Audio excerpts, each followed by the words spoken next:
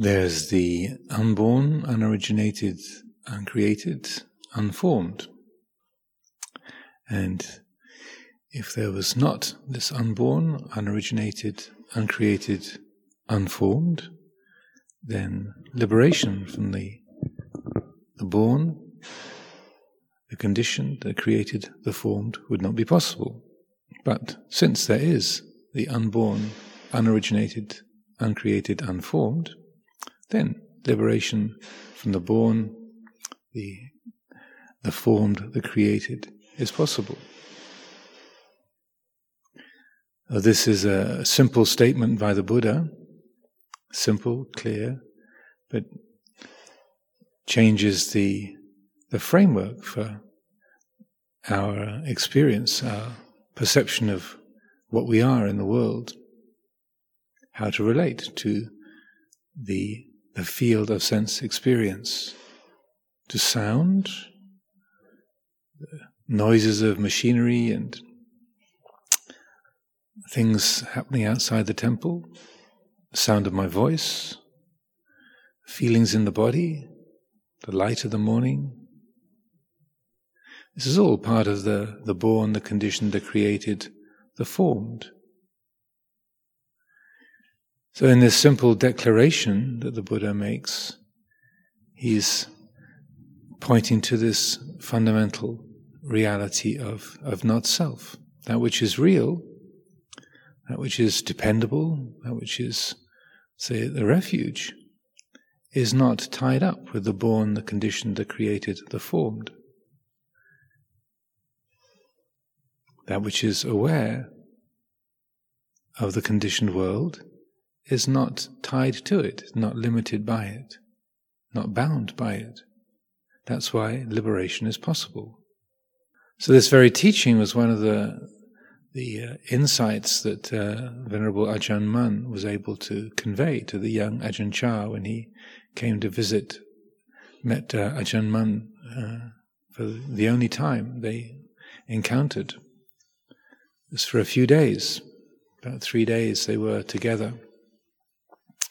But this was one of the crucial teachings that Venerable Ajahn Mun passed on.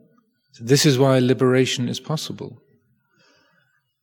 Because that which knows the 5 khandhas, knows the body, feelings, perceptions, mental formations, consciousness, that which knows them is not limited by them, is not tied to them, not entangled, not identified with them. If it was, if every aspect of knowing was somehow conditioned, formed, wrapped up in the 5 khandhas, then liberation would be impossible.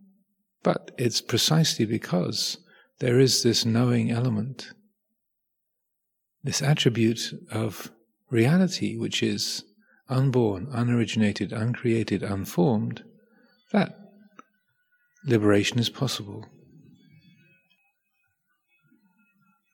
In our practice of meditation, the development of insight,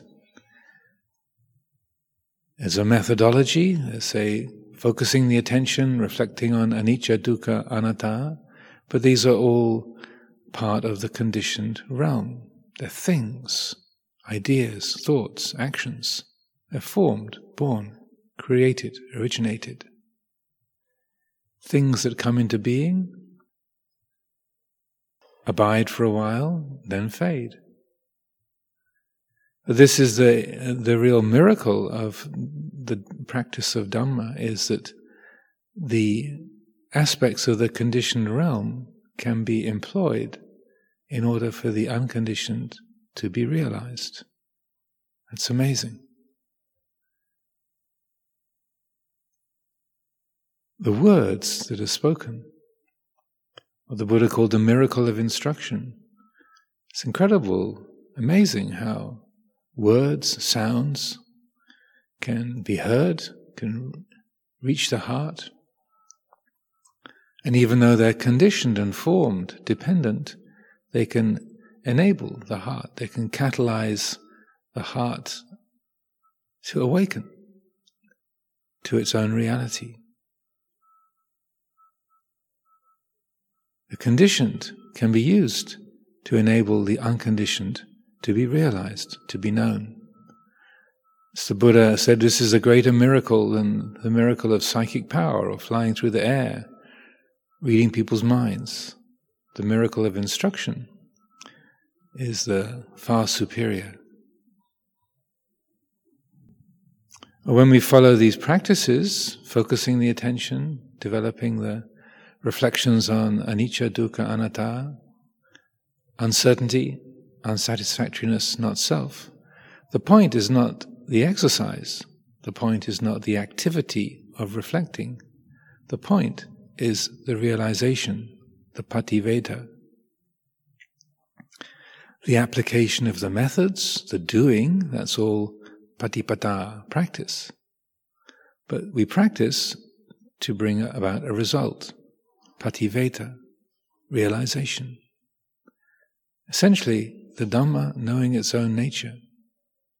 The Dhamma which is the fabric of this body, this life, this mind, this world, this universe. Awakening to its own reality, knowing its own nature. So the point, in a way, is not the practice. The practice is just the method or the vehicle. The point is the realization. That's what it's for. So as we apply effort in the practice, in the study, the pariyatti, the acquiring the knowledge, learning the words, pariyatti, applying that in terms of method, the work we do in terms of the practice, meditation. Pariyatti and patipatti is all for pativeta. That's the point of it.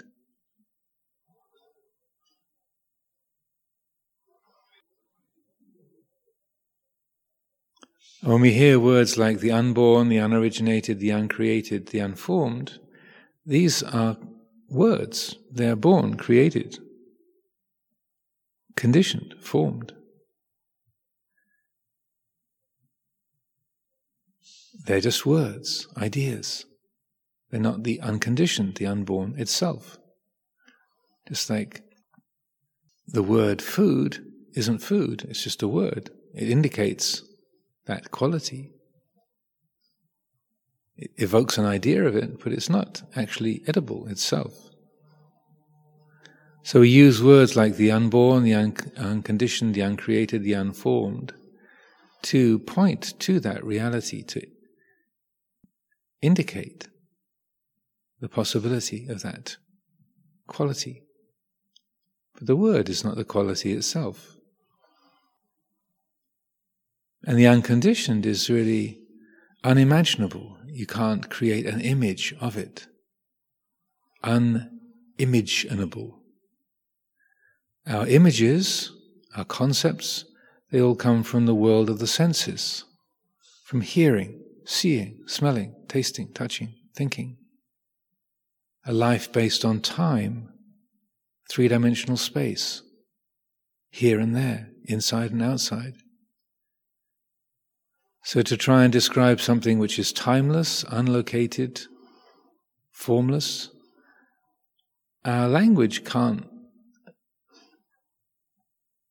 do an adequate job of representation. Like in terms of physics, saying, what does a quark look like?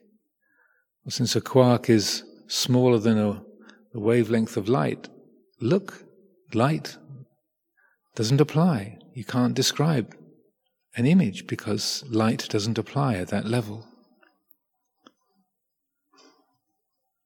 So we should expect our imagination and our concepts to fall apart. What does the unconditioned look like? Looking doesn't apply. Where is it? Where doesn't apply. Does it begin and end? Time doesn't apply.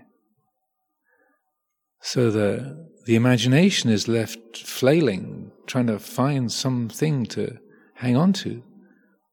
But the world of perceptions, space, time, color, form, sound, doesn't have any value in that domain. Like saying, what does a quark look like? Or What's the sound of a neutrino? It's like, well, sound doesn't apply. It doesn't have any mass. You can't see it. So to the thinking mind, concepts like the unborn, the unconditioned, the uncreated, the unformed, can be frustrating. So intangible. Seems like nothing, or just empty words. But in a way, that's absolutely correct. They are empty words. But they are words, concepts that indicate a fundamental reality. Like the word Dhamma itself, that which upholds or that which integrates, the integrative principle of the universe. Well, this is why in the development of insight, there's a lot of letting go. We use concepts like anicca, dukkha, anatta to make a suggestion, give a direction, and then the mind needs to let go. Let go of the labeling, let go of the naming, to let the heart, the mind awaken to the inconceivable, that which is not a person, that which is not located in space or time, ever present, non-personal. So we use words like emptiness or suchness to try and indicate that quality. But even those, the mind can hang on to.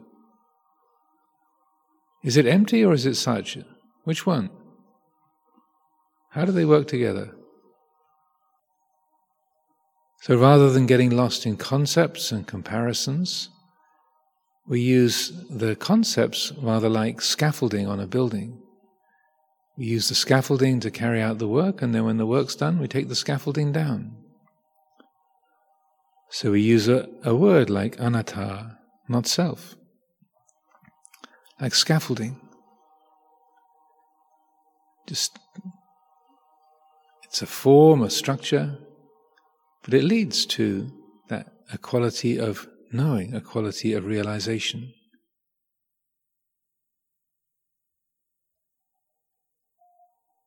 It helps to deconstruct the habits of self-view and conceit.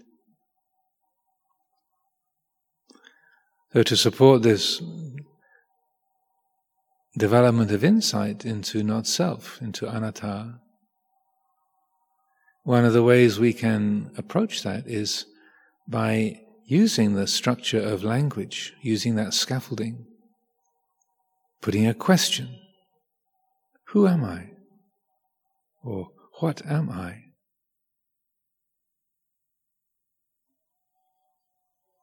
What is it that knows this moment? Who does this mind belong to?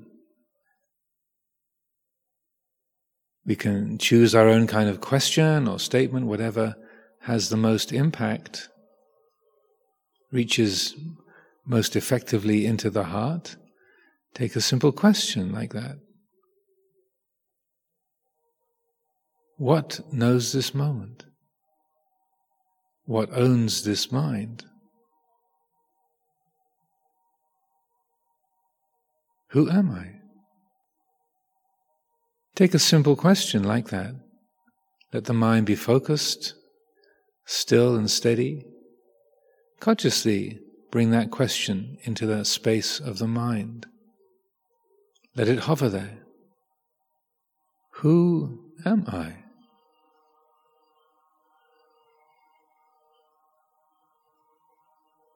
When we invite a question like that, take one simple question, one simple statement, invite it in.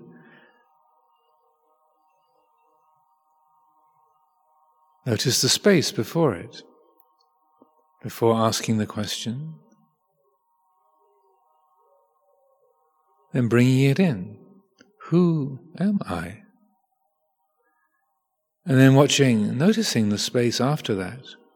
The hesitation in the mind before any kind of conceiving, any kind of I or me or mine arises. There's a gap, a hesitation, a pause. Because in that moment, the wisdom faculty of the heart recognizes who isn't the right question. It's not really a who. It's not a person. Oh. And that realization, that direct knowing, causes the thinking mind to stumble, to hesitate. Who is hearing this sound? Does this mind have an owner? Oh. So the point of this kind of practice is not to come up with a perfect concept or a fresh idea, but rather to open up that space, that gap. Because in that moment of hesitation, before the thinking mind can assemble a new idea or a fresh name, there's awareness, spaciousness, no sense of self. There's a simplicity.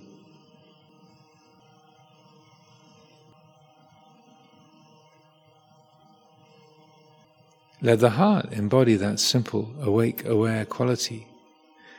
The thinking mind can jump in and say, I am awareness, that's what I am. I'm the awareness of this moment, that's the real me. But that's a set of words, another concept arising. The words, I am awareness, are just words. And if the mind has grasped those, has got lost in them, then it's no longer embodying that awareness, it's born into a set of words, an idea. So this process of training is learning how to be that very awakened, aware quality without naming it or claiming it or creating an idea about it. Simply being that wakeful, aware vijja, that knowing quality. And realizing, directly appreciating the spacious, boundless quality of that. The peacefulness of it, even in the midst of a loud noise or physical pain. Still there's peacefulness.